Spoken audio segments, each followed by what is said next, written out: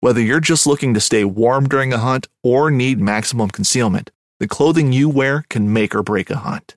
At MidwayUSA.com, we understand hunting clothing has come a long way with more meticulously crafted camo patterns, advanced scent control technologies, and weatherproof options to withstand the elements. Hunters have to wait until their favorite season, but shouldn't wait on gear, which is why Midway USA offers super fast shipping. When you're ready for your next system, log on to MidwayUSA.com. This upcoming concert season will be all about the boots, and Tecovas is your stop for the best in Western style.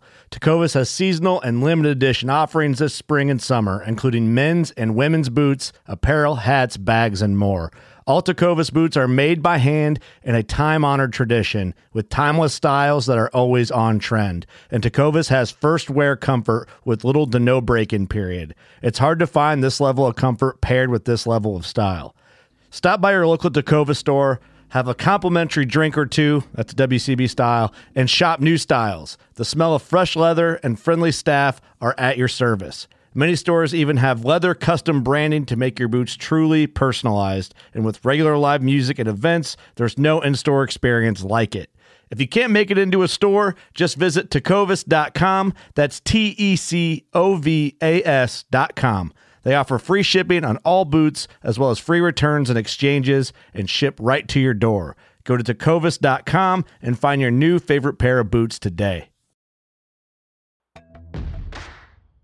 You're listening to the Chasing Tales Outdoor Podcast, where when you can't be in the outdoors, we bring it to you. Recording icon. All right, good deal. Well, welcome back to the podcast, everybody. Thank you for tuning in again. I've got an episode tonight that I am beyond thrilled about. There are people in this world who have skill sets that so far exceed what I have and in my ability to answer questions and give you tips and tricks. I'm if there's 101, I'm like 6 floors below one-on-one. I know how to pull the trigger on a gun, and I get lucky every once in a while. And tonight's guest kind of defines 101 and up. And I'm thrilled to say that we've got Scott Ellis back on the podcast. Dude, thank you for reaching out and finding time in the middle of turkey season. No problem at all, brother. I'm excited to talk about turkeys and try to share my little playbook with the masses. Most of the playbook. I don't give all the secrets away, but definitely we can get you going in the right stinking direction, that's for sure. At Midway USA, we know the AR-15 is one of the most popular rifles in modern American history. Known for its modularity and widespread use, it's often considered essential to any gun collection. The essential things you need to run an AR-15 are usually always in stock during shortages, things like magazines and 5.56 ammo. Whether you're looking to buy a new AR-15 or buy parts for your modern sporting rifle, log on and for just about everything for the outdoors, shop MidwayUSA.com. So it's funny. We were talking before. We always talk to the guests before we hit go. And I was telling you about our base. Our base is predominantly deer hunters. And through my passion for turkey hunting, we've kind of converted them into being turkey hunters. And I have consumed, I think, every bit of your content. I went on this kick in 2020. I read the 10th Legion. And I was like, I got to go to YouTube and consume everything I can. Hunt Quest came on, dude. If you have produced something, I have watched it. I've got one of your calls. I think is this your new energy? That's it right there. That's my baby. Yeah, one of my 5 little children. If you want to feel both really bad for yourself and have something to aspire to, go to the Woodhaven website and have and watch the video where he runs this thing, because I can produce about 1/10 of the noises he can, but it's awesome, man. I appreciate all of the content you put out, dude. I am glad to do it. It goes back to, at the end of the day, getting more hunters. I know people don't want to hear there's more hunters, but that's the only thing we're going to do to preserve this heritage that we love so much, is getting more people involved, buying licenses, buying products. And my take on it has always been, one, I love to see people successful, period, no matter whether it's golfing or hunting or fishing or whatever. And this is obviously turkey hunting, but 2 is to just allow them to give them a little toolkit to maybe get started in the right direction. Because if they go out there and have a little bit of success in the field, that's going to translate into them continuing in longevity into turkey hunting. And that's going to equate into hunt licenses and buying gear and supporting what we do in the conservation efforts that we have out there at WTF, Quails Unlimited, Ducks Unlimited, everything that's involving hunting. And so that's kind of where my whole take has always been, just getting people involved, because that's the only thing that's going to save us in the long run. Because they're lobbying every day to take our rights with guns and with hunting in general. So that's always been my deal, just sharing my knowledge with the masses. And you just don't know how humbling it is, and to hear people have a success story because of a YouTube clip they watched that I put up there 10 years ago, or they're like, I finally got that wine, or I got the front end of the Yelp, and I went out and called in 4 turkeys for my friends and family. And it's just it's good for your soul, man, to hear people have that kind of success based on something you shared with them. Well, and especially in the state of Florida, we've got this real odd, like, back and forth between the hunting community and an overwhelming group of people who couldn't care less about the hunting community, right? I mean, it's, of all the states, I feel like we're the snowbird state, through and through. And that's a conservation challenge. Yeah, a lot of liberals in Florida. I mean, there are because it's a hodgepodge. Yeah. It's like California. Honestly, it's getting to be like California. There's just a hodgepodge of different races and ethnic groups and backgrounds and nationalities, and it's not just the core Floridians. I'm born and raised here, and I'm not even a huge fan of the state of Florida, to be honest with you. My son is 16 in July, and I'm now single. So when my youngin is 18 years old, all bets are off, and I'm going somewhere that's more pro hunting and puts me in a more geographical position to go to other states. Because everything I've been doing for all these years, chasing turkeys, deer hunting a fair bit out of state, is all revolving around jumping on airplanes and traveling with all 50-pound suitcase, 50-pound gun case, 50 pounds of camera gear. And I'm almost 48. I'm not getting any younger, and I'm not fat and out of shape, but it's really cumbersome to travel like that. I've been doing it for 15 years, 18 years. So I want to get in a place that's a little more geographically feasible to jump in your truck and drive top 6 hours and hit 4 states, and so that's what my game plan is going to be, is to get out of Florida. Sorry, we're running off on a tangent there, but into a more hunting rich environment, because it's really getting hard to hunt in the state of Florida. It's really, really expensive. And places that I used to get invited to, I'm finding less and less of those. We put in for quotas. We hunt game management a lot. I'm probably going to be hunting game management second week in the season with a buddy of mine and filming some stuff here in Florida and so forth. So anyways, I'll quit rambling, because I'll ramble on you for days. Well, selfishly, you can hit about 5 states from Tallahassee. I'm just saying, if you wanted to stay in Florida, Right. And, I like North Florida a lot, man. I mean, it's a different world up there from where I'm at down here. It's a different world up there. Right? It's beautiful. Rolling hills, a lot of big pine woods. It's a different piece of Florida. And you're right. You can hit Alabama, Louisiana, Mississippi, South Carolina, Georgia. Yeah. Not from here, because I'm 6 hours from you. Yeah. Wow. 5.5 probably. Yeah. Hey, Scott, go ahead. I want to ask Scott a question on just basically kind of turkey hunting in Florida now as compared to maybe 15, 20 years ago. Do you still feel like there's the same amount of turkeys? Is it easier, harder to hunt birds now? How do you feel about that? I think Florida has succumbed to the population is decreasing. There's management areas that I've hunted for years and years and years and years that always held a lot of birds, and they are just gone. They're not there. There are very few turkeys there. I'm not going to name names out there on the public broadcast system here, but there's places near me in Central Florida and they're quota hunts. And my son, who's now Jake youth season's over with, so Jake will be 16 in July. No more youth hunts. He did kill a bird in the South Zone a couple weeks ago. We got him on a bird, thank goodness for that. But hunted with him. He's 15, so this would have been when he was 7, 8, 9 years ago, so 6, 7 years ago. Versus before he was born, my ex-wife and I hunted this place when she was pregnant with Jake, and you didn't go in this management area and not hear birds. Again, it's a quota. Now you go in there and it's hard to find turkeys. So to answer your question, I think the pressure has gotten ridiculously insane because now everybody's trying to. It's the Osceola. I mean, the guys that I guide for do what I do. Like I'm going to guide this weekend at S&N Outfitters where I guided last year. I was in between jobs and got a chance to guide for 2 weeks. Those guys are being booked out 2 and 3 years in advance. Wow. People they're trying that hard to get on that Osceola and paying a premium for it. And then on top of that, outside of that, you got everybody and their brother out of state. And Florida has no restrictions, to my knowledge, on non-residents applying for quotas. Like a lot of states are tightening up on that, and I agree with that. First, 75% of quota hunts should be the state residents. Let the non-residents get the slim pickings, in my opinion, but leave them a spot. Give them a fighting chance. But we should be the ones that are getting the best first run at these things. So, anyways, some states are doing that. Mississippi, I think, is doing it. Louisiana's starting to do it. I think it's Louisiana or Mississippi. You can't. No non-residents the first 10 days of season now. They implemented that. So, anyways, to answer your question, though, I think the pressure's gotten crazy and it's challenged the birds. And I just think not only in Florida, across the nation, there are pockets of birds that are doing great, and then there's places that were once birds. The populations are dying. And the NWTF's been involved with this, trying to figure it out. And I don't know if anybody's got a good answer about whether it's drought, nest predation.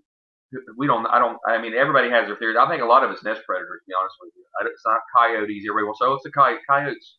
They harass turkeys more than they do anything. Now, I'm not saying they won't stumble on a nest or maybe kill a hen on the nest that's sitting, but as far as actually catching them, bobcats will catch a turkey and snap a turkey's neck in a minute. They're fierce predators. They are unbelievable. So I think a lot of it is, I think there's less people trapping. There's less people doing predator hunting as there once was at one point in time. And raccoons are a huge issue here in Florida. Possums, raccoons, skunks, porcupines up north. I mean, any of these animals will stumble on a nest and they're going to eat those eggs. And I think that's my number one theory is nest predation more than any of it. But moving, sorry, again, we're rambling, but we're covering some good topics because people are interested. What's going on? I've been hunting this property for 20 years. 10 years ago, you'd hear 15 birds. You're lucky to hear 2 or 3 now, or something like that. So along those lines, I've got a couple like follow-ups because real new turkey hunter. So I'm not going to go to the point where I'm saying I've got any kind of like true solutions, but there's a WMA near the house that you very seldomly saw birds. They had birds, but you very seldomly saw it in 2020.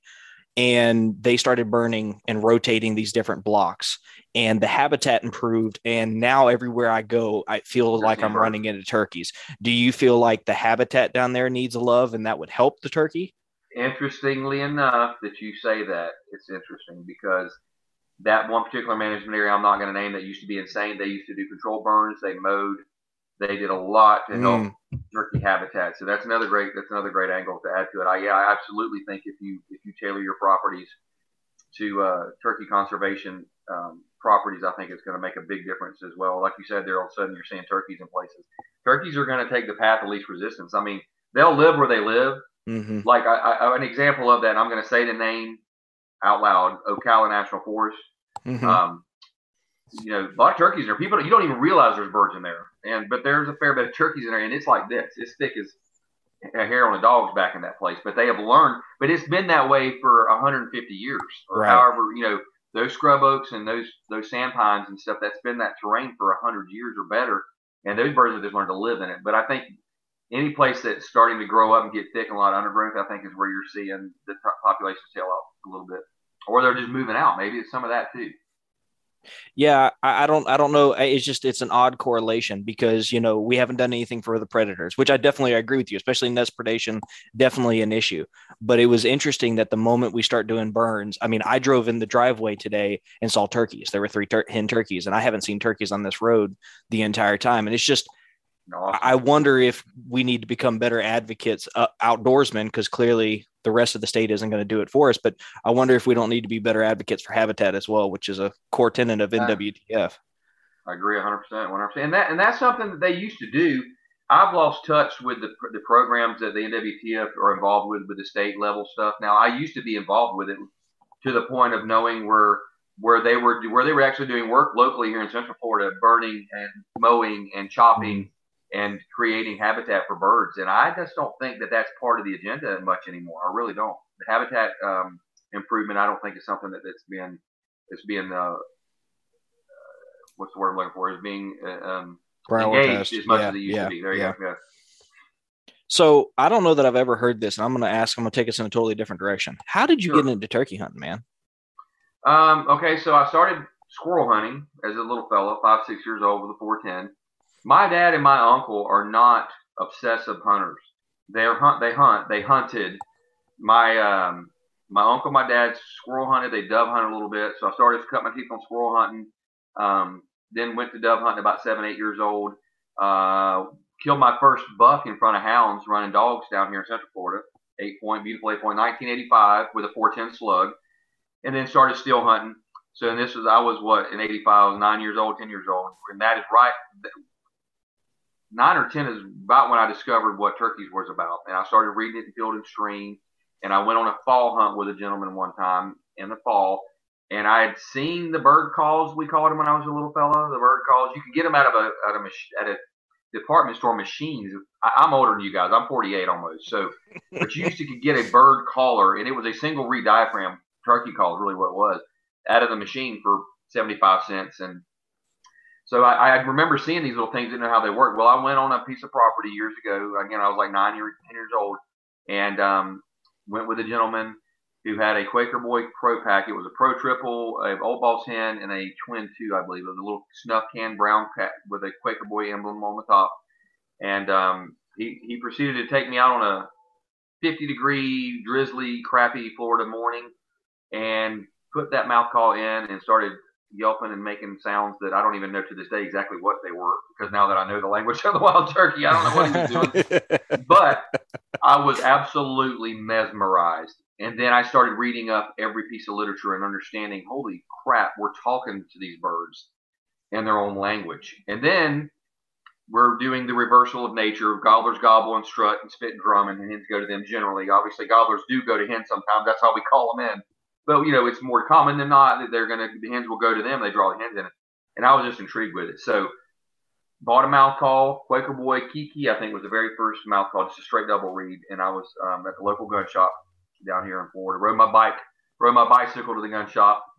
Saved money for 2 weeks allowances. They were like $4 back then, $3-4, and proceeded to. I had an old Penswood 33 vinyl record that had Rod Latham, and I'm trying to remember who's the other guys. It was a vinyl record on a record player, and that's where I learned and started listening to the birds and the sounds and being able to mimic them. And then from there, it just developed into this labor of love. And I, went out and started killing turkeys and figured it out and how much to call, when not to call. And then I started improving my game and getting different cuts. So they had the Old Boss hen, the cutter call with. I was a big Quaker Boy guy back when I was a kid. Huge Quaker Boy. Was on their pro staff for about 7 or 8 years, actually, in the early 2000s. Before been with Woodhaven 14 years now, but I've been with Quaker Boy and Woodhaven. That's it.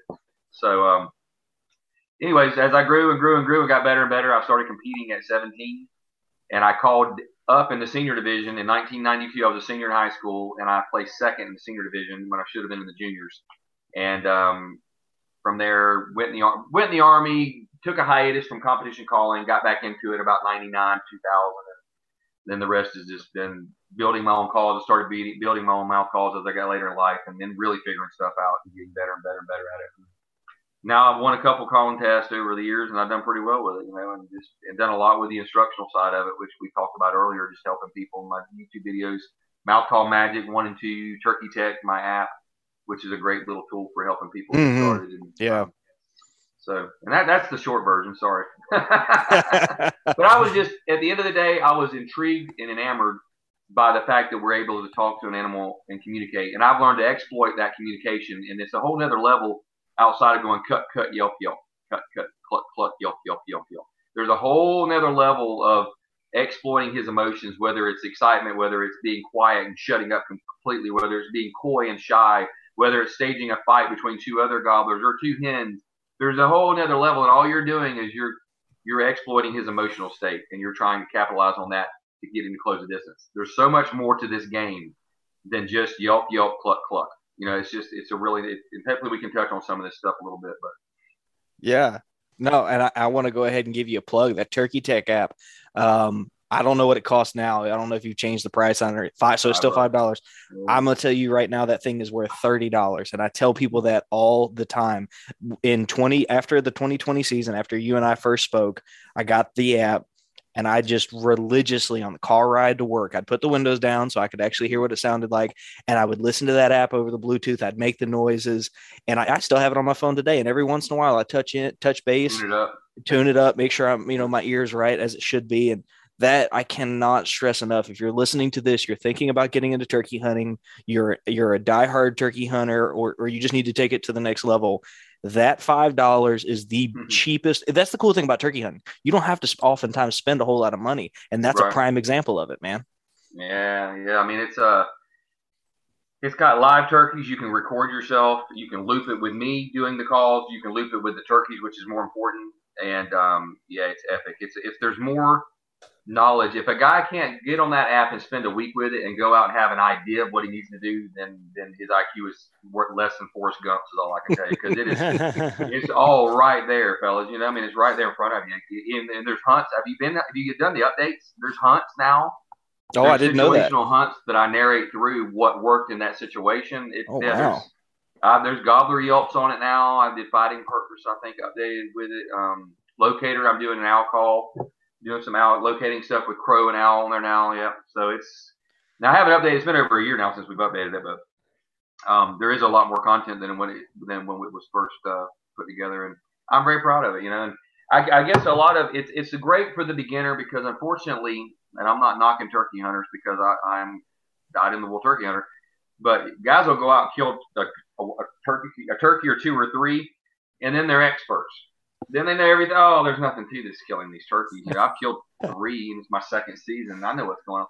So, unfortunately, I think a lot of people, turkey hunters, are prideful characters, you know, and they sometimes have inflated egos. We all do. You know, you think we're really good at what we do, and then they humble you real quick. But that it's always good to get humbled, get knocked down a couple notches. But I think the app just, I think it would do a lot of people a lot of good that think that they know what's going on. And I'm trying to not sound arrogant. It's just I'm trying to sound like the fact that don't feel like you can't ever learn something turkey hunting, because they school me almost every time I go out. I learn something new, and I put something else in my playbook to go, I got you. I see what you did right there, sir. And well played. And then I put it in that turkey computer and process it and try to bank it. And of course, I can't remember 5 minutes ago now, so it's getting tough. At 48 almost, it's getting harder to call back on those days when I was 10, 11, 12, 13 in many areas in Florida. But no, it's just there's a lot of knowledge in there, a lot of years of stumbling around in the woods, because I learned hard knocks. My uncle and dad were not turkey hunters. I learned everything I learned literally was self-taught. It started with absorbing every piece of literature that I could find back then. The record player deal. There was not YouTube. There was just starting to get to be VHS hunts back in the day, and they didn't really teach you anything. They were just hunts, like with old Joe Drake from Real Tree and Ricky Joe Bishop and the Quaker Boy videos, and the Drury started their thing back in the 90s. And so, yeah, I mean, there was not a lot of instructional stuff out there to teach people. So I stumbled around for a minute, you know, kind of figure it all out. Once it started, I started having success and getting better at calling, and then getting better at woodsmanship and learning how to put calling with woodsmanship. That's something I love to discuss because, you don't have to be a good caller to kill turkeys, blah, blah, blah. Yeah, I get it. You can pattern birds. You can yelp and cluck 3 times and sit there and be quiet, and you're going to kill turkeys. I get it. But all I've ever said that made the most sense to anybody is raise your calling game up. Say you're the best woodsman. You're Daniel Boone in the woods. You're the best woodsman that ever walked on 2 feet. But you can't really communicate with a turkey. You really don't know the language that well. You can make some sounds that will draw a turkey in on a good day. But you take that woodsmanship that you boast about and then bring your calling level to that thing and then put them together, and you're a turkey serial killer. I can't say the word. And I know guys that I have done that to by helping them step their calling game up. And they were already killing turkeys, but buddy, they are just absolutely murderers now. They're just killing them they just cannot wrap their head around how much more successful they have become with their wood skills and then upping their calling game too. So, Chase, I've got 1,000 directions I could take this. What are your thoughts? Yeah, it does feel like it could go a bunch of different directions. Yeah. I'm always curious about the calling myself, especially hung up birds or whatever, because I feel like, okay, I need to go this direction, but say that doesn't work. And then I try something else. That doesn't work. And I feel like a lot of times I'm just throwing stuff out there, hoping for a response or hoping for the bird to come in. And especially on them henned up birds or whatever. I know they're some of the hardest ones to kill. And that's what you just said, honestly, is something that I preach all the time. Have a thick ass playbook. I mean, just don't But here's the thing: don't throw it all at him in 5-10 minutes. If you're going to change tactics, I love to give a little pause, gauge him a little bit, see what he's doing. Okay, he's hanging up. Okay, I got super aggressive. It didn't work. So I'm going to go quiet for 5 minutes, maybe 15 minutes, and just give him silent treatment. That will break birds a lot of time. But if that doesn't work, then I'm going to start scratching in the leaves and clucking and purring. And I'm going to do that for several sequences, and I'm going to give him a chance to see if that breaks him. I'm going to stage a fight with my wings, doing the fighting purrs and slapping those wings together. I carry 2 Osceola wings, or Eastern. I think they're Easterns this year. Depends on whichever birds I happen to lop the wings off. I need a new wing. But I'll use those wings for fly downs, imitate a fly down cackle, to do fights, just to scratch in the leaves with it. So keeping that playbook thick is always going to be a good thing. But just don't, like I said, don't throw it. Just don't launch them like you're throwing Hail Marys every 5 minutes. Give that tactic, if you change it up a little bit different, get a little bit of time for it to work.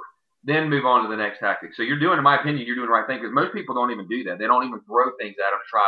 Okay, let's reposition. Let's get around him. Let's back up. Use locators to get in there on him from a different direction. Don't say a thing about, don't do any yelping, cutting. Try to use a locator to keep him gobbling. That's something that we could talk about again for another hour, about how I'm doing more and more with my locator game, as far as really making myself switch to locators before I start turkey calling. Because if you can use locators on a bird, and it doesn't always work. No, we know this. Disclaimer. Sometimes they just aren't going to gobble at anything but a hen. But many times they will gobble at a crow or a hawk scream or a barred owl. I love screaming on a scream is just a really super effective call that's outside of the normal. Okay, that's great. We hear that. That's what we do. And they gobble at sometimes. But then I do a laugh sequence and get loud and then shut it off real quick and listen. And then listen. That real shrill laugh at the end really gets them go. Or I'll just scream on it. And just listen. And a lot of times that'll get them gobbled. So my point, I got off on that, demonstrating that new Ninja Owl that I designed with Woodhaven. But I use locators because here's the thing. If you can use locators and never make a hen sound and get in here tight on him and in his living room, and then you give him that first little soft yelp and you're tight, you're 75, 80, 100 yards to that bird, it's going to be so much easier for him to break and make a move to you. If you're calling at him from 300 yards all the way to him and then you sit down and then you quit moving to him, it just makes perfect sense for him not to want to come any closer either. And now I'm not saying I haven't done it and killed turkeys doing that, but it's just been a lot more successful by not making any turkey sounds for as long as you can possibly do it. So that's something I've been up in my game and really making myself use locators a lot. Now, if I hit it and I'm in a good spot, I'll hit the crow real loud. I love using a crow call right at daybreak. I mean, the crow will get one to gobble, man. It will really get one to gobble. I use it, I'll use an owl middle of the day. I do flip them both ways. And if I don't get any response and I'm in a target-rich environment, then at that point, I'm going to go ahead and cut real hard on my tube call and yelp out. I mean, I'm not saying you can't to not use a turkey call, but I'm getting long-winded. Try not to do it if you try to get them to elicit a response from a locator before you go into your turkey call. It'll and then when you do that and he does gobble, with a locator, get tight on his butt. Get in there tight. Don't bump him, obviously. Don't if you don't have the good wood skills and you're not ninja-like in the woods, don't bump him, because that's risk reward when you start trying to get tight like that. But the closer you get, the better your chances are. It's funny you talk about using the locators. So again, new turkey hunter, but last year I was taught that lesson because I was up in North Georgia hunting birds late season, and there was this bird up on the ridge, and he had perfect eyesight. He's on this 2-track. He can see every direction. The only option was to go around the mountain, up over the top, and use the terrain. And as we're coming around, I'm telling my brother, like, don't call. I don't want him to come around this way. Exactly. But the whole time we're doing that, there's a red-tailed hawk at the top of the mountain screaming. And every time he would scream, you'd hear that bird gobble. And the whole way up that mountain, I'm telling my brother, dude, I'm buying a red-tailed hawk call when we get back to cell service. Like, it will be waiting in the mailbox. And that's kind of part of my new strategy as much as possible. There you go. You experienced exactly what I'm talking about right now. Except you had a natural locator going for you, and that's even better. And then, did y'all kill the bird, or at least get on him tight? We screwed it up at 15 steps, man. It was terrible. We got too close to his bubble. You got too close. See, that's the thing. You got to have that, find that gray area, that happy place. Yeah, was it open timber that got you? Wide open. Yeah, there was a 2-track road, and here it's thick outside the 2-track, so path of least resistance. Those mountain birds have 4-wheel drive built into each foot, and he came, and I was planning on him coming around, and as we're getting set up, he came right over the top of the ridge, and the gun barrel's pointed here, and he's looking right down at us, man. It was unreal. Did you call? I had just called. As we were, yeah. I mean, it was. I consider it a win because that was like a 2 mile up. We came up the side of the mountain where you were on hands and knees to get up the mountain, got up there, got positioned above him, and he won that day. You were that close to having success by doing exactly what I was talking about. Just the red tail did all the work for you. Yeah. Screamer. We have a Hawk Screamer red tail. You know, the high. You can pileated woodpecker call on it. I think it's something that doesn't get enough attention outside of just at daybreak and out hooting, and doing 101 crap. And I think if you take it to the next level, it's something that I've started getting a lot of success with, locators. Yeah. I didn't grab it. I can't grab my crow call and give it a little bit of quick rundown on how I run a crow if you want. Absolutely. Yeah. Yeah. Y'all talk amongst yourselves. I'll grab the crow real quick. I just grab my best right here. Talk amongst yourselves. So talk amongst yourselves. That'd be perfect. Listen, for sponsor breaks here. Thermacell. Yeah. Woodhaven, Apex Ammunition. There you go. Right here. I love it. So I'll set this over here and figure out how to get my recliner. That's where we're partying down here in the recliner, right? But yeah, the crow's another great one to use at daybreak, and I'll just give a quick tip on how, like I did the scream and the laugh on the barred owl. The crow call is underused in a lot of ways, and because you're getting the normal turkey hunter is gonna. I mean, he does that. He just does the crow. Wow, that's kind of sounds like a crow, but the key is to gargle and use your uvula, and then put that. You don't have to voice it like a duck call. You're blowing, but you get that uvula rolling. Then you blow across it, and then it takes it to the next level. I got something in. I knew that thing didn't sound right. All right, we're gonna have to do we're gonna do a quick tune. I got pine straw in my. See, that's how it's so easy to tune a real crow. What even real crow right there? That simple. There we go.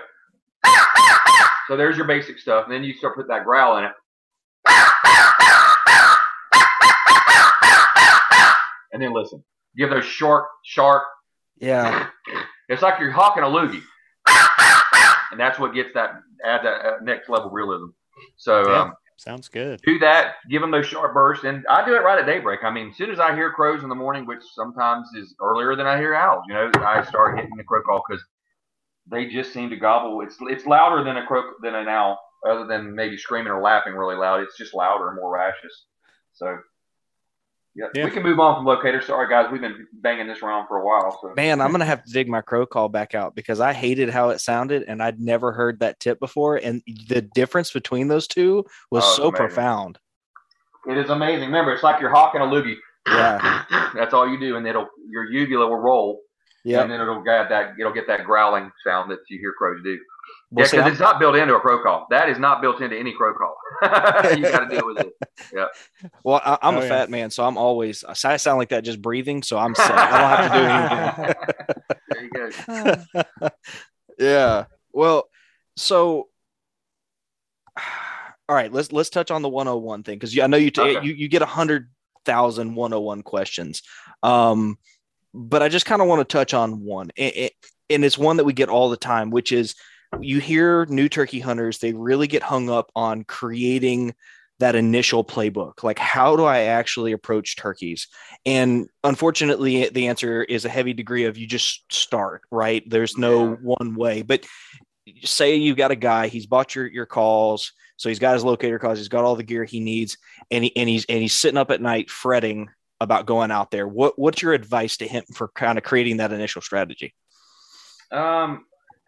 The easiest answer is to go with somebody that halfway knows how to turkey hunt and has some background, some success. They have the basics. If you can stumble around the woods a long time, just like I did, figuring it out, or you can go with somebody that can give you that groundwork. Now, outside of that, read as much as you can read up on them. Get my app because it teaches you basically 101 You start at daybreak, you crow, you owl, you get close as you can get to him on the roost. You set up. Don't bump him. If you're not comfortable getting too close, then don't get too close. I mean, because it's a risk reward thing when you try to get super tight on him, but it can pay off dividends a lot of times. And then from there, don't overcall him on the limb. This is 101. I mean, I'm just running right down the list. Absolutely. Yep. Give him some tree calls. I mean, I'll demonstrate it. We might as well go ahead and get nasty with this. Is a Ninja V is what this is. But I mean, just give him a little bit of tree talk, some soft bubble clucks, and some tree calls. And I mean, you can do this on a pot call. You don't have to not necessarily have mastered a mouth call. And don't ever call him on a limb. Just don't ever call him on a limb. If you do and you get too aggressive too quick, he tends to sit up there and just gobble some more because he's excited and he probably thinks he's gobbling up more hens around. And there's only exception to that rule, and I've said this 100 times, I've said it once, is if I hear him with hens, I might step my game up because at that point I'm trying to convince the hens to fly down over here and maybe he follows. That's the only time I'll get a little more aggressive on the limb. But just tree call him, let him know you're there, and then I'll go into the next little quick 101 excerpt about what's next. Yeah.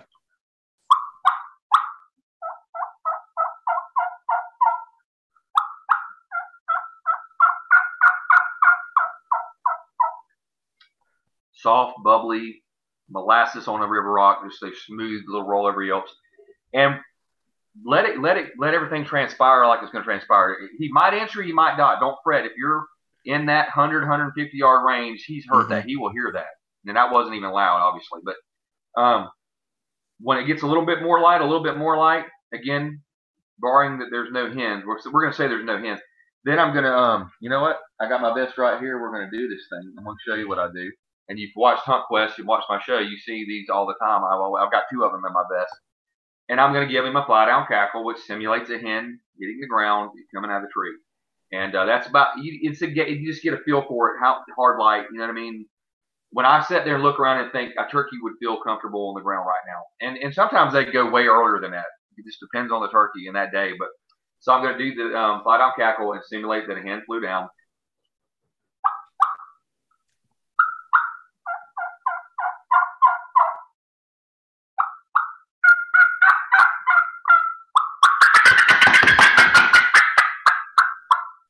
He's hearing that, and then he's hearing that, and then it's another level of realism. One, if you get good on a mouth call and you can do that and give a true rendition of a hen doing that, and then he hears those wing beats, and it's like, whoa. And I mean, we all sit there and think about it. I don't know whether turkeys can actually rationalize, but I think they just instinctively they hear wing beats and they hear a cackle, and they go.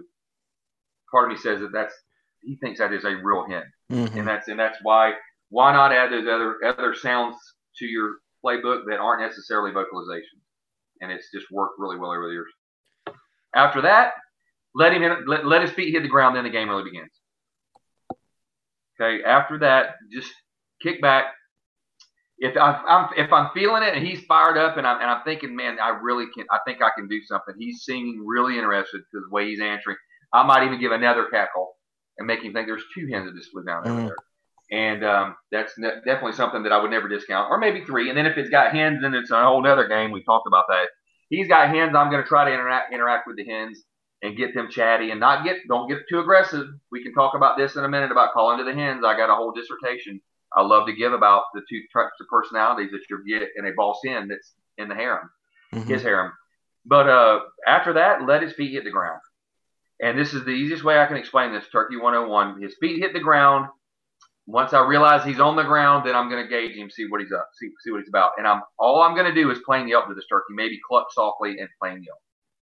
And that's all you need to do. Once he starts coming, don't ever change that tactic up, guys. That's all you need. Don't dump your playbook on him too quick. Don't start clucking and purring and fighting, purring. And no, just yelp. Yelp until he quits coming to you. When he hangs up, then it's time to go, okay, I got to go quiet. I'm going to get aggressive. I'm going to stagify. I'm going to reposition. These are all these things that Chase was just talking about trying to throw at him, but it only ever happens whenever he stops his forward progression. And it's so simple if you think about it that way. Give him the basics. Whenever the basics don't work, then you start opening that playbook and start thinking about different things and different tactics that you want to employ. That makes way better sense than I could have ever articulated it. Because I think when I look back at my first year turkey hunting, it was like I've watched you and all these people do all these different things.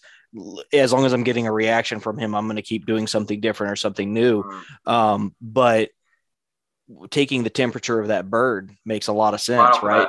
Yep. You know, if purring is doing it, don't overinvest in that bird. That makes way too good sense. Yep.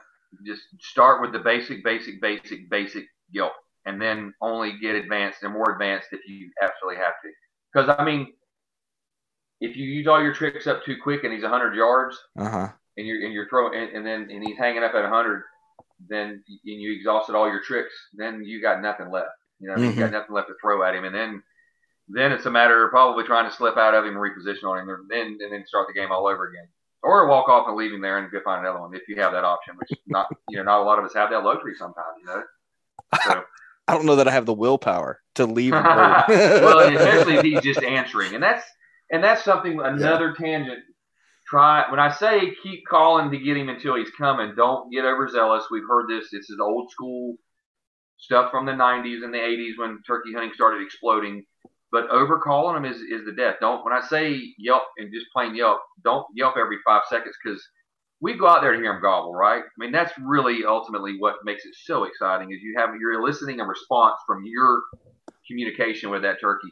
But knowing that doesn't mean that you have to make him gobble 500 times in 10 minutes, because all you're doing is you're defeating the purpose, and you're going to not play the cat and mouse with him. You're playing cat and mouse. You're just trying to keep his interest peaked just enough to suck him in, just like a vacuum cleaner. Just, you go quiet for 3 or 4 or 5 minutes. Maybe he gobbles on his own. Okay, now we're really in business when he's gobbling on his own. He's really trying to dictate what's going on here. He's like, where are you at? And then you give him a little softy up again, and then he's like, there she is. And then you're playing on his emotions. That's all you're doing. And that's why you've done You've done the plain yelp every few minutes. You've got him coming. He hangs up. You go quiet for just a minute, and then you say, "Okay, I'm going to get aggressive." That's the next thing. I'm going. I think I'm going to scald him, and that's what I call it, scalding one. When the plain yelping stuff didn't get it, I'm going to cut at him real hard for like 20 seconds, and I've had him break just like that, and then here they come, because you got him. He's already revved up if he's gobbled pretty good coming in. And then if you give him all that sexy talk right off in like a 10-second, 20-second series, many times it'll break. And then sometimes, you know what, it doesn't work. And if I've done that and that doesn't work, I'm going to shut up for 20 or 30 minutes, and that's the hardest thing that any turkey hunter can do. But I have killed a quarter of the birds in my life, and I've killed a bunch of them, boys, that just by shutting up for 15, 20 minutes, he will break. I'm telling you, it's the most successful tactic that I've ever employed, is no calling at all, but it's so hard to do. It is so hard to do. And it's not the fun part. You want him to gobble. That's what we want to do. We want to get that response. But try shutting up. Now, sometimes that does not work. Now, disclaimer. Shutting up for 15, 20 minutes works great on Easterns and Osceolas. Don't do it out west on Merriams and Rios. Right, yeah. They have ADD. They will walk off and leave you sitting there. Just remember that. Just total disclaimer for real. Yeah. Those birds are different. They're calling receptiveness is just completely different. I can't tell you the times that I've gone out there and told guys, don't be afraid to call. This ain't public land Osceola down here. You've got to keep him interested, or he'll walk off. He will walk off. And so I went into that knowing that. I had an old timer tell me that about Merriams and Rios, and I took it to heart, because heck, I like to call anyways, and it worked out perfect. And I had a lot of immediate success with the Rios and Merriams. Yeah, because it just works. They love it. They love hearing a call. Yeah. So I have a vest question. This is something I feel like doesn't get talked about enough. I am that guy. I'm the quintessential, how much stuff can I fit in this vest, because you never know when you might need it. So the vest that I've got back there, I intentionally bought because it had very few pockets comparatively to some of the others. So my question for you is, what's in your vest? Like right now, it's ready to go. What's in it? It is, this is an Alps vest, whom I am not even affiliated with. I just love. This is the one that has the seat built into it, the straps. Gotcha. You don't need a tree. It is amazing for filming, because you just flop right beside your shooter, or he's on a tree, you're beside him, or if you're just hunting and you don't have a tree, you don't need one. You just sit down and these straps. And I'm 200 pounds, 5'11", 200 pounds, so I'm not a giant guy, but I would say 2 to 250 range probably. If you get much bigger than that, you may have a little bit of a problem with this thing. But great vest, love it. I have it in Bottomland and in WTF Obsession if I'm changing it up, and I freaking love it. So what's in my vest is very I'm not going to go through every box call, okay? Carry a box call. Carry a battery pack for my phone to keep charged because you never know when you're going to be out there. And just few extra mouth calls in that pocket. Nothing spectacular. Can you see this okay? Kind of. Oh, yeah. Yep. Head net gloves, obviously in that pocket. And this owl hooter, which it's on that lanyard, but there's my Ninja owl that I was just running, and that goes in this pocket. Mouth calls go in this pocket, and I will show you this. If you've ever watched Hunt Quest, this is the infamous crappy jig case. So there's about 60 mouth calls in it. And laugh all you want. Latex gets saturated, it loses its life. And you run one for 15, 20 minutes, and it loses that realism. And that's I will constantly, you'll see me swapping calls out. So that's why I carry so many mouth calls. Thermacell, shout out Thermacell. You gotta love. Everywhere I go, I'll always have a Thermacell. Pro Call, which we had out earlier, that goes inside pocket. Now, mind you, you've only seen a box call. That's the only thing that you've seen that as far as in the mouth calls. And then you go into this pocket here, and I just put this new Fusion. This is the Woodhaven Fusion that we come out with. This anodized aluminum. It's an acrylic pot with the Bottomland wrap on it, pretty slick. It comes with a carbon striker and a slate tip striker. It's not waterproof, but it's weatherproof. It's the most durable for damp, even drizzly conditions. It will run somewhat wet. Not saying you run it underwater in a swimming pool, but definitely not as susceptible to the moisture and the wood contraction that you get on our. Because all of our Woodhaven, this is a Vision Crystal, and that is a Vision or a Ninja aluminum. And this one just got thrown in the vest, but normally it's just these two. The Real Hen box call right there. I carry a Cherry Real Hen, and I have a couple strikers, laminate strikers. I'm a big laminates guy, and then we have a thing called the Ninja Striker, which is a yellow heart. Now I have three laminates. Yellow heart. There's some Ninja stick. Yellow heart with a walnut head. Great. Brings every call to life. Ninja stick. And so I have 3 pot calls, a box call, a bunch of mouth calls, and then I'll show you something I think is interesting that I've been doing now since about 4 or 5 seasons that I've started doing. And it's been the demise of a lot of birds. I carry a rangefinder with me. And every time I sit down, and now my gun, I can kill one so far with my Apex and my True Glow and my red dot and my Headbanger True Glow choke, or an Indian Creek, either one. It's embarrassing how far you can kill them 60, 70 yards. It's ridiculous. But this is just to get a good area of radius around you, if you will, of the 40 yards. 40 yards is my magic range. I love shooting around 40. My pattern's opened up. People, I want to get him 20 yards. I really don't want to get him with my patterns like this. It's just my thing. I like 40 yards. And I don't run decoys.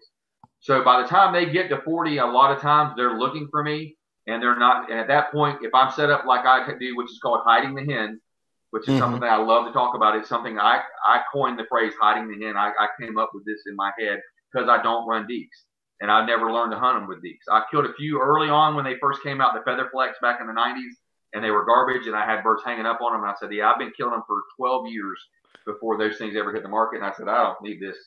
I don't need one to. There's no reason for me to put something else out there that can cause him not to come in the gun range. If I set up correctly and I do my thing, he'll by the time he gets in to see the hen, he's here and he's dead. And that's how I said that's called hiding the hen. And so I use the rangefinder to just to get a feel for where my magic range, that 40 yard range is. I got box call chalk in there. I carry this. This is what I use to wrap around my tripod. Because I'm more behind the camera than in front of it anymore, to be honest with you. Especially like I'm guiding this weekend, and I'm going to be guiding and filming these clients. They usually will allow me to film them because they want to be on Hunt Quest to see the show. And, something that I definitely don't go in the woods without your wet wipes. Oh, yeah. And you Florida boys, y'all know swamp ass is a terrible thing, fellas. And I stumbled on this about 8-9 years ago, and I don't know how I used toilet paper all those years after sweating and the deal. scentless baby wipes. They're amazing. Oh, yeah. Heck, this is another neat little thing you'll see being a Florida turkey hunter. I carry a towel on my back of my vest. Yep. I love that. Carry a towel just for wiping the sweat off, when you've been on a walk. Binoculars that are just back here, they're usually around. There we go. Binoculars, little loopholes. Like I said, I have 2 wings. I will use it for fighting purrs or for flying down. My tube call is somewhere in here. There she is. Don't go anywhere without a tube call. That's my locator. When I'm not getting to gobble at a crow or an owl or a hawk, that's what I get them to gobble at if I have to make any sound. Rarely do I even put a mouth call in and walk through the woods anymore unless I'm set up on a turkey. So, obviously, you can't go in the woods without snippers. Yep. And I guess we'll call that good. That's most of the heart and soul of what I'm toting. And this vest, it didn't look like much, but this damn vest weighs 30 pounds, man. Oh my gosh. It's that crappy jig box. It didn't seem like much, but it's heavy. It's heavy. Yeah. So there's what's in the vest. And, when I was a kid, I used to carry 2 push pins, 9 slates, 45 mouth calls, 4 box calls. Literally what you're talking about, buddy. Yeah. I had 100. Don't know how I did it. You refine that gear selection as you go through the years. Yep. And you know what your bread and butter is, I found taking less calls and other the rangefinder clippers have always been a staple in my vest because palmettos in Florida, anywhere, limbs, foliage, clearing something out, making a blind, a makeshift blind, with natural stuff, trimming bushes, that kind of thing. I do have something that I didn't bring out of the vest that I would highly recommend because red dots have become so popular. I've been hunting with one for about 15 seasons now. Would not hunt without one. And I carry spare batteries in my vest for my red dot. There's nothing worse than being in the woods and the one time it decides to take a crap. They last for like a year. You could leave it on for a year, but that one day you get out there and you're hunting. Cold hits it. Dead. Yeah. The TruTech Mini that I carry on my 1300, which is actually right over there, is the one that goes on the pistol slide. So it's very, very durable, but it has an Allen wrench that you have to get to take the whole base off of it, or not the base, the top, and then you have to flip the battery out and pop it in, then you screw it back down, and it holds 0, because it's in the same positions on the bolt holes. But I carry the Allen wrench in there in a little bitty sack as well because you're screwed without it. Some of the True Glows just have a AAA in them, and you can just unscrew the cap. That's the Ignite, and I had that on my 410 actually, True Glow Ignite. So I'm done rambling. Sorry but that was you. You set yourself up for all that bull crap. No, I love it, man. I think so. The balance that you talk about. So I got rid of the box call because I'm not very good at it, and I was carrying it just because it made me feel like a turkey hunter, and that's where I put my clippers because. Yeah. The palmettos up here are just nuts, and I'm just using them all the time. And so all the time, best natural blind material ever made by nature for all game species. Yes, duck, deer, it does not make a lick of difference. And you cut them on an angle, and you can stick them right there next to you, man. Oh my gosh, great tip right there. Yeah. Always cut them at that angle so they pop them out there. I should charge for that one. Yeah, you should. Pro staff tip. Yeah. Walter Lee pro staff tip alert. You coined hide the hen. I coined cut it at an angle. So there it is. Well, Chase, I know where I'm going with this next. You got anything you want to throw at him? Yeah, I got a question for you. We talk a lot about hunting them off the roost, maybe shortly after that.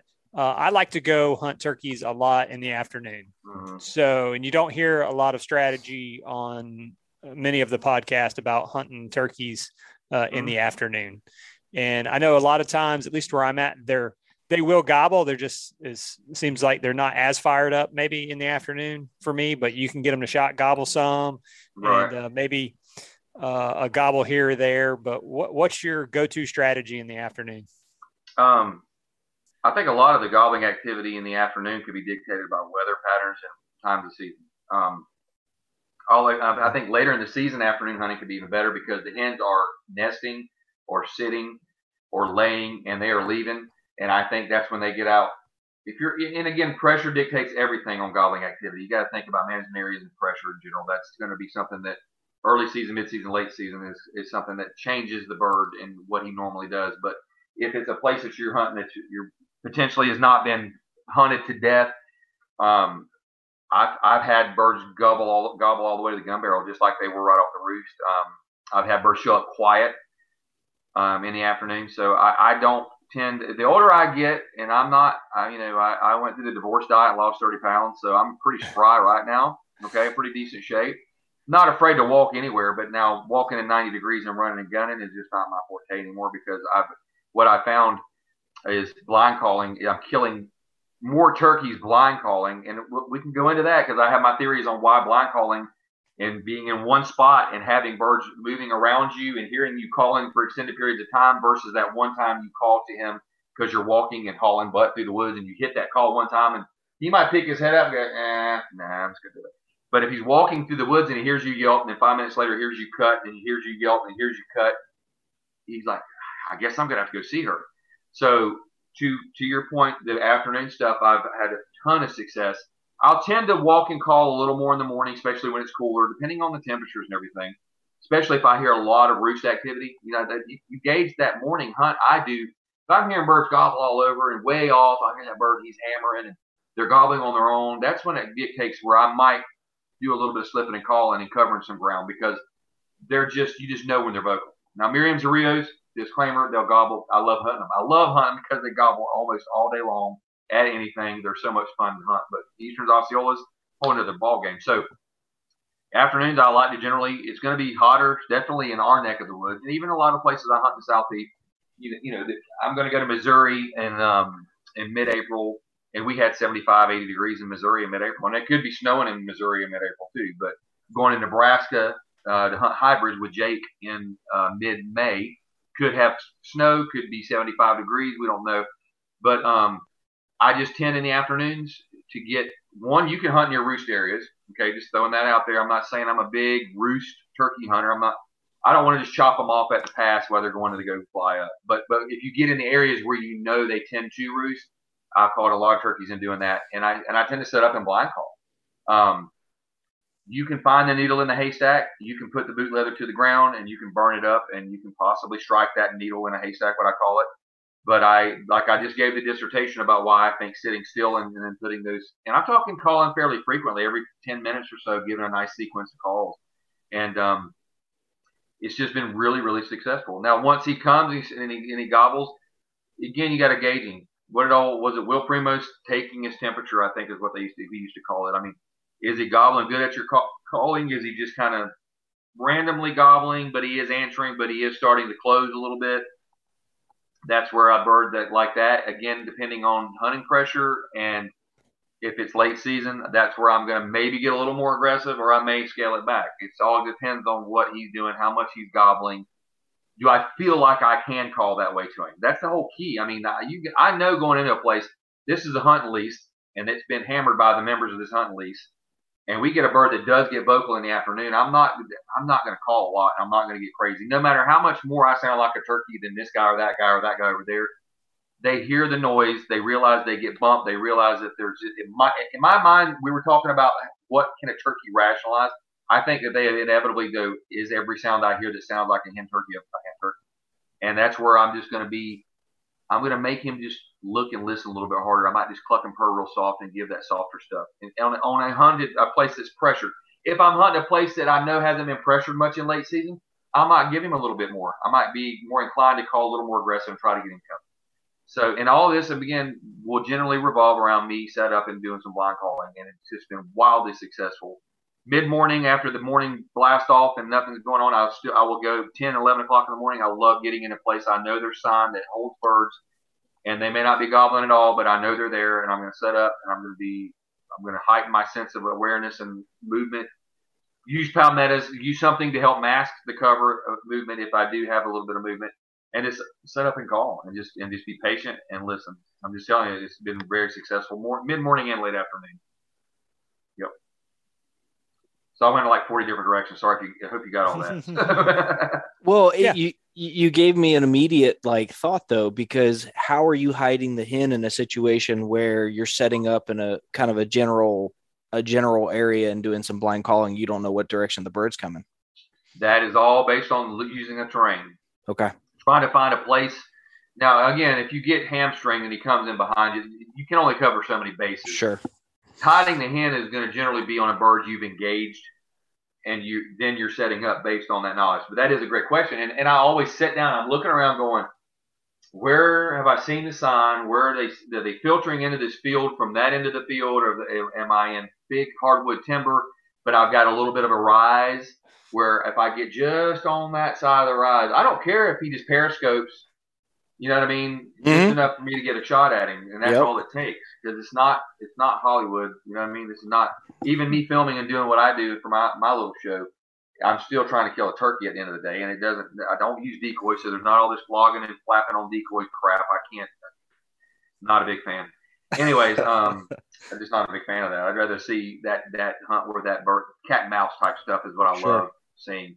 And you just use the terrain, use the bend in the road, try to tuck in somewhere where I could put myself up behind some thicker terrain where at least I know about a 95% chance that bird will not come from behind me. Because it's a thicket, it's a nasty place. It's water. There's a pond. You know, put a piece of terrain feature between you and behind you and kind of block out. It's like, I don't know if you guys play golf, but the guy that takes the one side of the golf course out of play because he hits a draw every single time. It's the same thing. Take that one side of that approach out of the playbook, and then that way at least he's going to be coming from somewhere, and you have visibility, and hopefully cannot hamstring you and get you. But it never fails. He's going to somehow, some way, it's going to hurt you. But that's how I would hide the hen when I'm blind calling.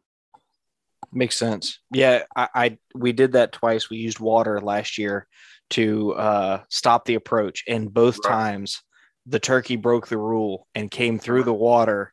I mean, like it was one of those things where I hear the footsteps, and the first time it happens, I'm thinking, there's no way that's a turkey, and then here he is at 7 yards to my right, and there's no way I can move. Sloshing right through the swamp. Yeah, that's what no matter what we do to think that we're setting ourselves up for perfect execution, is they're going to do something that's going to make you look like an idiot. They do it. That's what I love about it. Yeah.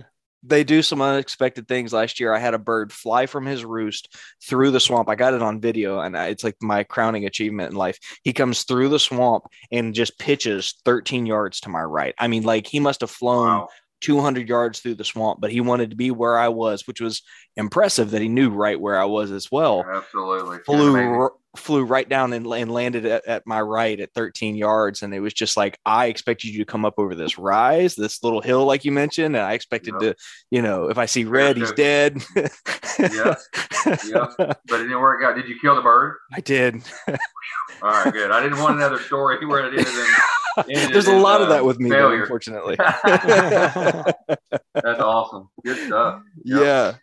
So on the topic of failure, my question is, when you watch your YouTube channel, it is Death 365. How many setups do you think you go through before you and your crew, connect with a bird? It just depends on the weekend, and because you got to understand, like, I feel like I have to say this, and I don't mean this as an excuse, but I work a normal job. Like, I don't hunt turkeys. People have the conception that that's all I do is hunt every day of the turkey season. Now, I know some guys I'm not going to mention that I'm very envious of that are doing that, and they've made it somewhat of a living doing it, and that's great for them. Everything I do is jumping on a plane, unless it's Georgia, South Carolina. I'm jumping on a plane and flying somewhere with all this gear, and I'm using 2 days of vacation with a weekend, and that's all I ever do. So to answer your question, I mean, how many setups? It just depends. That's a great statistic. I've never even thought about it, because there's not many. Again, not bragging. There's not a lot of hunts that we don't have success on. Because if there weren't, there wouldn't be 15 and dead turkeys. And I don't have 100 episodes every year, unfortunately. Right. I have like a dozen. And that's the hunts I probably go on in a season. And it just depends on I don't know how to put a number on that, because some weekends I go on these trips, we'll kill 2 or 3 birds. Sometimes it's just one bird, But I can't put a number on how many setups it actually costs. I just know that I'm getting it done probably 85% of the time on these short trips, these shotgun trips that I go on. We're making it happen. We're having success. So that's pretty awesome. not saying every day a field in those 3 or 4 Sure. day trips, but just to have success at all on these short trips. And 90% of the time, I have no clue, unless it's a few places that I really will hunt. There's places in South Carolina, which is my home away from home. I was in the Army for 6 years, stationed at Jackson for 3 years in Columbia. That's where I killed my first eastern turkey, was in 1995 on Fort Jackson in South Carolina. Yep. That's awesome. So that place I hunt. There's places on Fort Jackson. There's places in a managed area up there that we hunt. We get drawn for. I'm not going to mention that one, but know a lot about that place, and I've hunted it. So I know we know places historically that sell turkeys, but a lot of it is no clue. Like I'm going to Nebraska with Jake, with a buddy of mine, Tony Doty. Now Tony knows the places now, and he's a good turkey hunter. He does some guiding out there, but at the end of the day, unless I'm asking what's over that ridge, what's over that hillside, where, you know what I mean? And a lot of times you don't even have that luxury. You're just put out in a place and here you go hunt. Like the Missouri thing, I'm going to hunt with Stoltz and Yargis and Pentecost. All the Woodhaven boys are getting together. We're going to Missouri and hunting Slim Knox County Wagtail Outfitters. And we went there last year. And those guys go, yeah, you got 400 acres in this block. And we saw some birds that hurt some birds over here. And we just go hunt. And so that's where I think you're when you do that and you don't know anything about where you're at, that's when you're really taking it to another level of success. And you got your crap together, in my opinion, when you're killing birds like that. That's awesome, man. Well, Chase, we're coming up on an hour. I want to be sensitive to his time. I know. Fun, man. I mean, I could ramble on about this stuff. Well, we covered a lot of ground. I mean, and I feel like we have so much more ground to cover, and so maybe we need to do like a follow-up at some point in the coming weeks if you'd be interested. I'm game. Okay. All right. I would love to do another one with you guys. Maybe we'll script out some stuff next time. I love to get impromptu stuff. But, I do too. You know, just things that you want to ask me or things that I might want to just say. We need to probably talk about the thing about the communication with the hens. I've done that on a lot of podcasts, but I love telling my side of the story on how to talk to hens if you know he's henned up. There's a whole other level to that game. I like to, we touched on the exploiting his emotion, like getting really excited or getting really quiet. We touched on that a little bit. And that's something that's always great to talk about. Setup is another one we could go into. We could talk gear. I loved it. Thanks for the question on the vest, because that was cool just to break it down and all the goodies that I got on that vest, and then something, maybe say somebody saw something, they go, oh, I need to put one of those in there, So, yeah. Well, and I was taking notes the whole time because I knew we weren't going to cover all the golden bits here. So Chase, I've got one follow-up question to close this out. Do you have anything that you want to throw at him before I do? What is your favorite call? Oh, like if you had a favorite call, mouth call. Okay. Yeah. A split D mouth call is just hands-free operation. I can do any sound a turkey can do on this thing. I mean, I like running friction calls to mix it up. I'm pretty versed on box calls and tube calls, and I can run a trumpet. I don't carry a trumpet. It's something I've thought about doing, in a suction type device. I've seen a lot of guys that have a lot of success with that sound because it's just different. But a mouth call, Chase. It's here. I can do everything I want to do, and it's pretty stinking realistic. It is what it is. I can make it sound like a turkey pretty good, and you can put so much more inflection in a mouth call.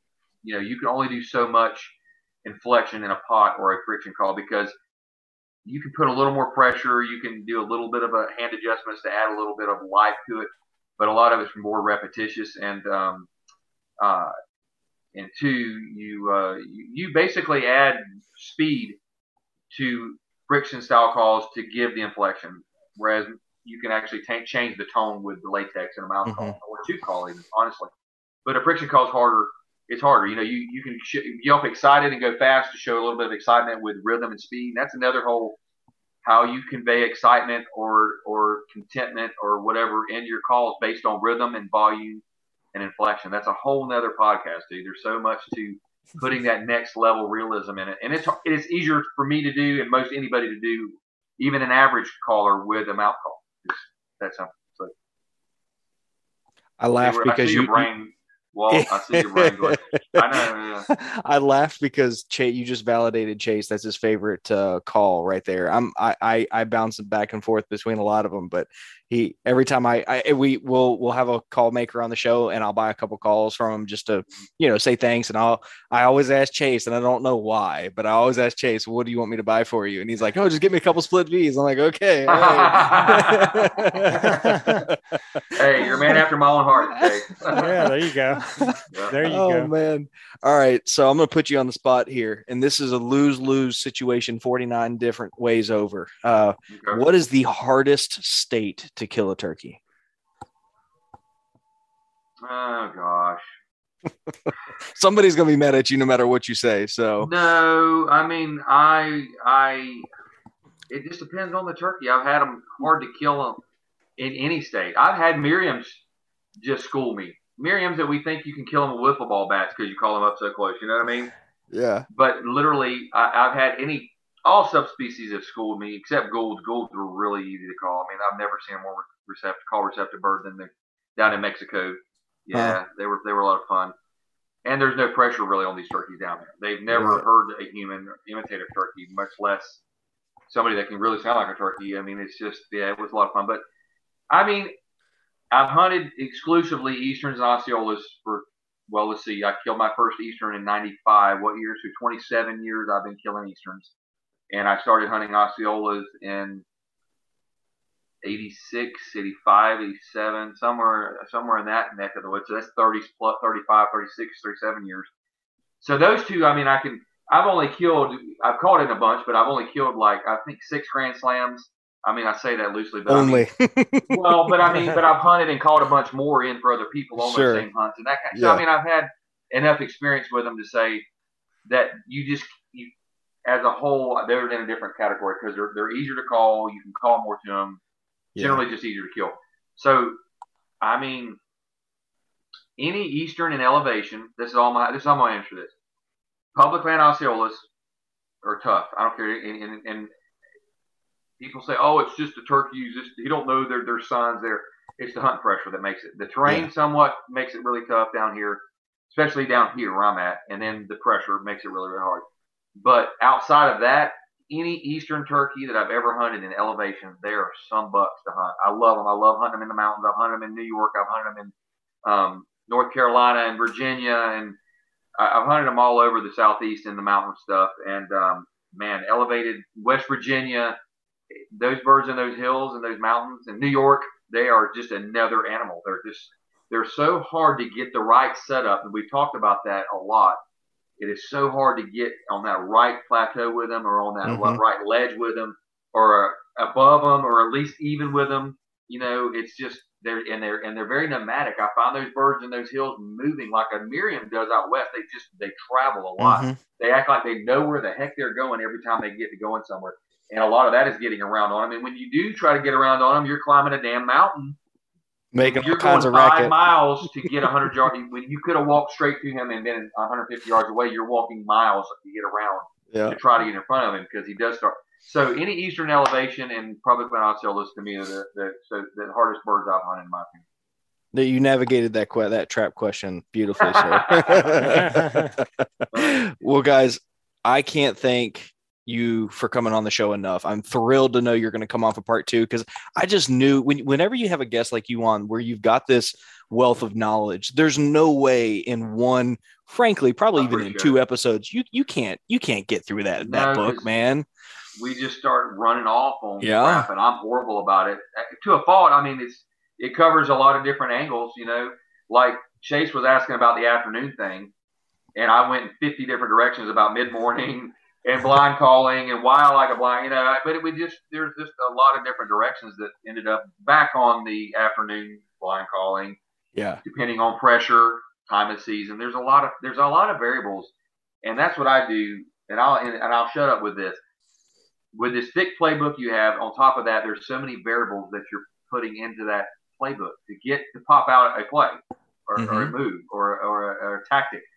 And it's weather conditions, it's time of season, how hard is he gobbling, does he have hens, and all of that I'm trying to process that on the fly and come up with something out of my playbook, because it's not, there's rarely going to be that basic, other than he's on the roost and you're waiting for him to fly down and see what happens. Mm-hmm. You know, I mean, there's just, it's rare that you get that one scenario that is straightforward, straight cut, that you know exactly, this is what I've done 10 times over 50 times that it's happened, and it's worked 10 times. That's pretty good success rate for turkey hunting. But it's rare that happens, because there's some other variable that's slid in there on you that you might not have encountered before, and that's where you have to. It's a beautiful turkey encyclopedia, turkey computer. This is the way I've coined the phrase, your turkey computer, to try to process all the variables and what's worked and what's had success, and you cover as many of them as you can, and then put a play together. That's what you do with all those variables. And if they don't work, you process the next set of variables and see where, and put the next play in motion. And that's where people go wrong, and they get one-dimensional on turkey hunting. They get too one-dimensional. They do not think outside the box. They sit there and they stroke that box call, and they cut and they yelp and they sit there. It's going to kill turkeys from time to time, but it's not going to kill birds that are tougher, that are pressured more, that are on the move, that are in different states, that are different subspecies. It's just not going to consistently kill them like you want to be in the woods and be successful turkey hunting. Again, you made a great point earlier, was how do you hide the hen if you're setting up just blind calling? And I think I answered that pretty well, as far as using terrain to kind of take a side of it out of there. But at the end of the day, I mean, you've got to figure out what works and what has been as consistently in that situation, and then try to put that in motion. That's all I can tell you about it. Just don't think that sitting in one spot and doing that, and that's how you're going to kill them. You know what I mean? Especially when you get one engaged. When you get one to answer, you start feeling him out. How much is he talking? How much is he moving towards you? Mm-hmm. How frequently is he gobbling? How often is he answering your call? Again, here we go. What am I doing? Naming variables. But I mean, once you engage the bird, and when I say blind calling is successful, hugely successful, there's still a point where you strike him, because you're just set up and you end up getting him to gobble. And then that's when that playbook comes out. Or you're slipping and calling, and then you set up on the bird and start the playbook. So I'm rambling. Cut me off, boys. I'll do it right here. So guys, do these 3 things. Go check out the Turkey Tech app. I guarantee you it'll make you a better turkey caller, better turkey hunter. Go check out Hunt Quest on YouTube and all the social media handles. But most importantly, get outside and enjoy the great outdoors.